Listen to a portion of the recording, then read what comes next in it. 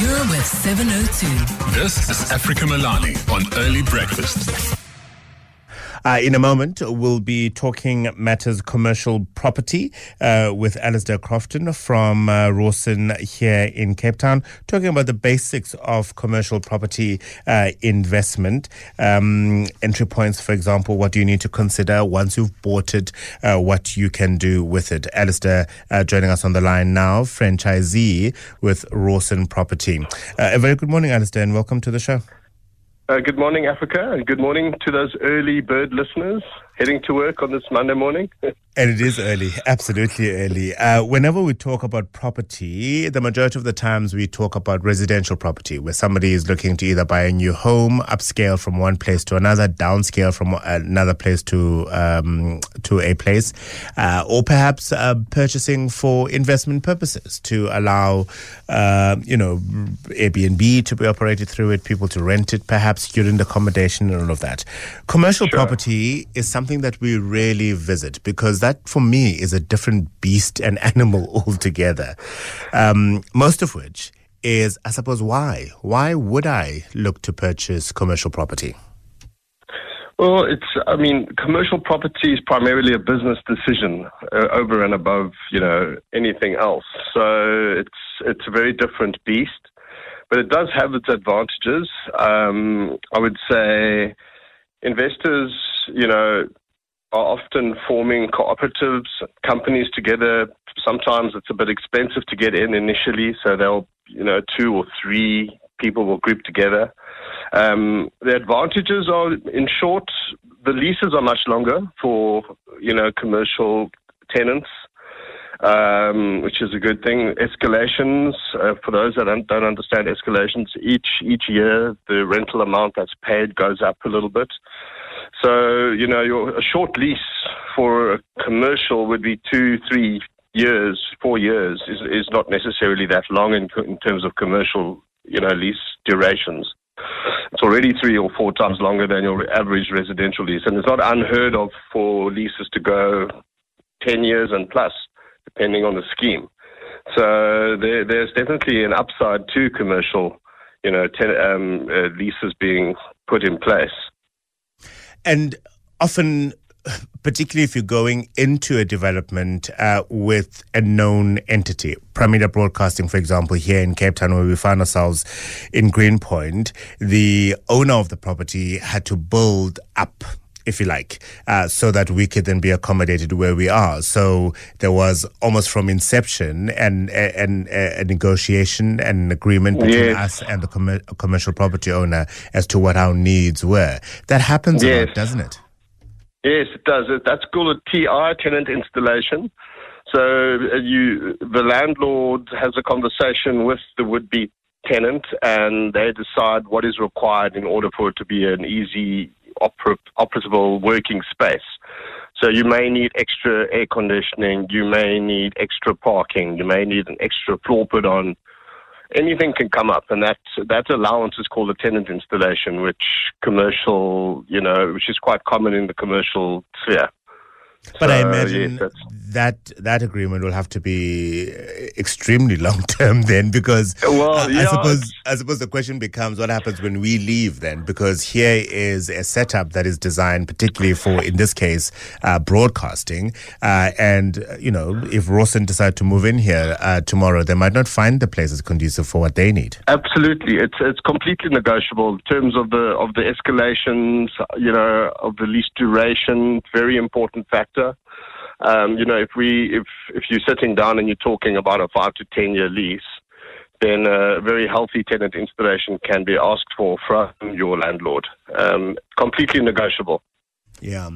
Which are the sectors of industry, if you like, where you're seeing a lot of activity when it comes to commercial property?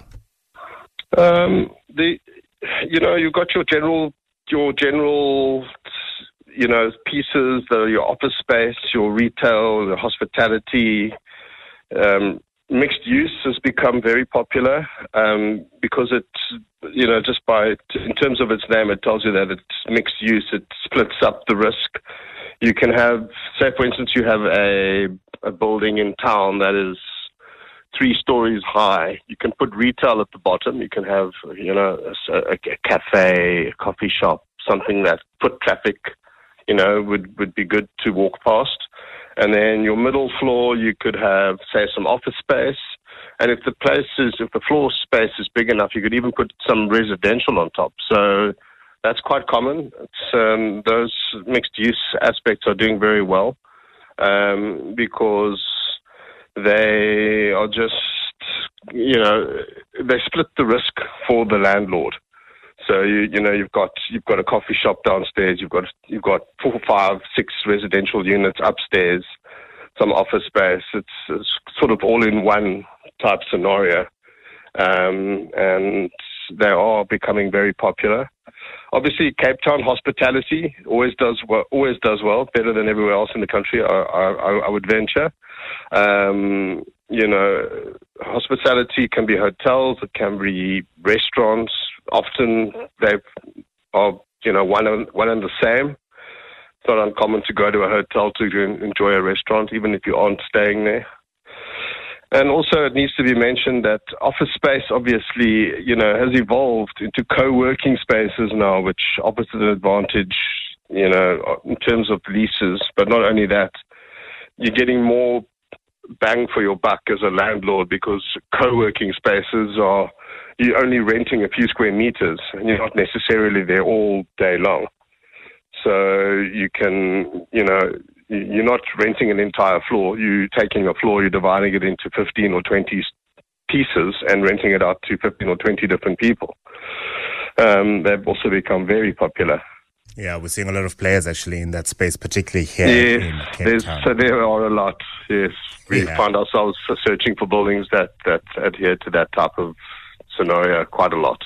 Alistair, thank you very much indeed for your time this morning. Alistair Crofton is a franchisee with Rawson Property, talking to us about commercial property, getting into it, some of the important things to consider, of course, before investing in commercial property.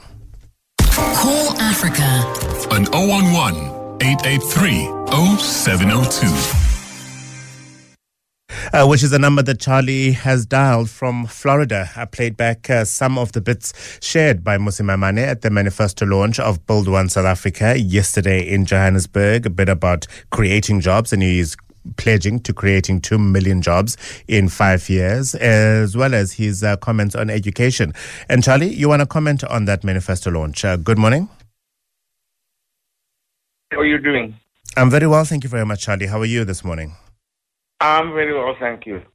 A couple of weeks ago, you mentioned that Mmusi Maimane, there was an option of 4 possible candidates, and he said he was actually going to be one of the best candidates, and I broke it down to you on what the reasons are. His manifesto was pretty clear. It addressed competent government officials, transparency, economic growth, education, jobs and employment, safety, police and security, foreign direct investment, and border management. And, there's quite a few other elements. Most importantly, he gave us the what is going to be done, the plan on how it's going to be done, and also when it's going to be done. And most importantly, was addressing the corruption and the Zondo Commission report on the state of capture, etc. That is pretty much wrapped it up for me. You are a happy client then, Charlie, and I have no doubt your decision has been made ahead of the general elections in May. Charlie, thank you very much indeed for your call. Like Charlie, were you suitably impressed by Mmusi Maimane and Build One South Africa and the manifesto that was launched yesterday?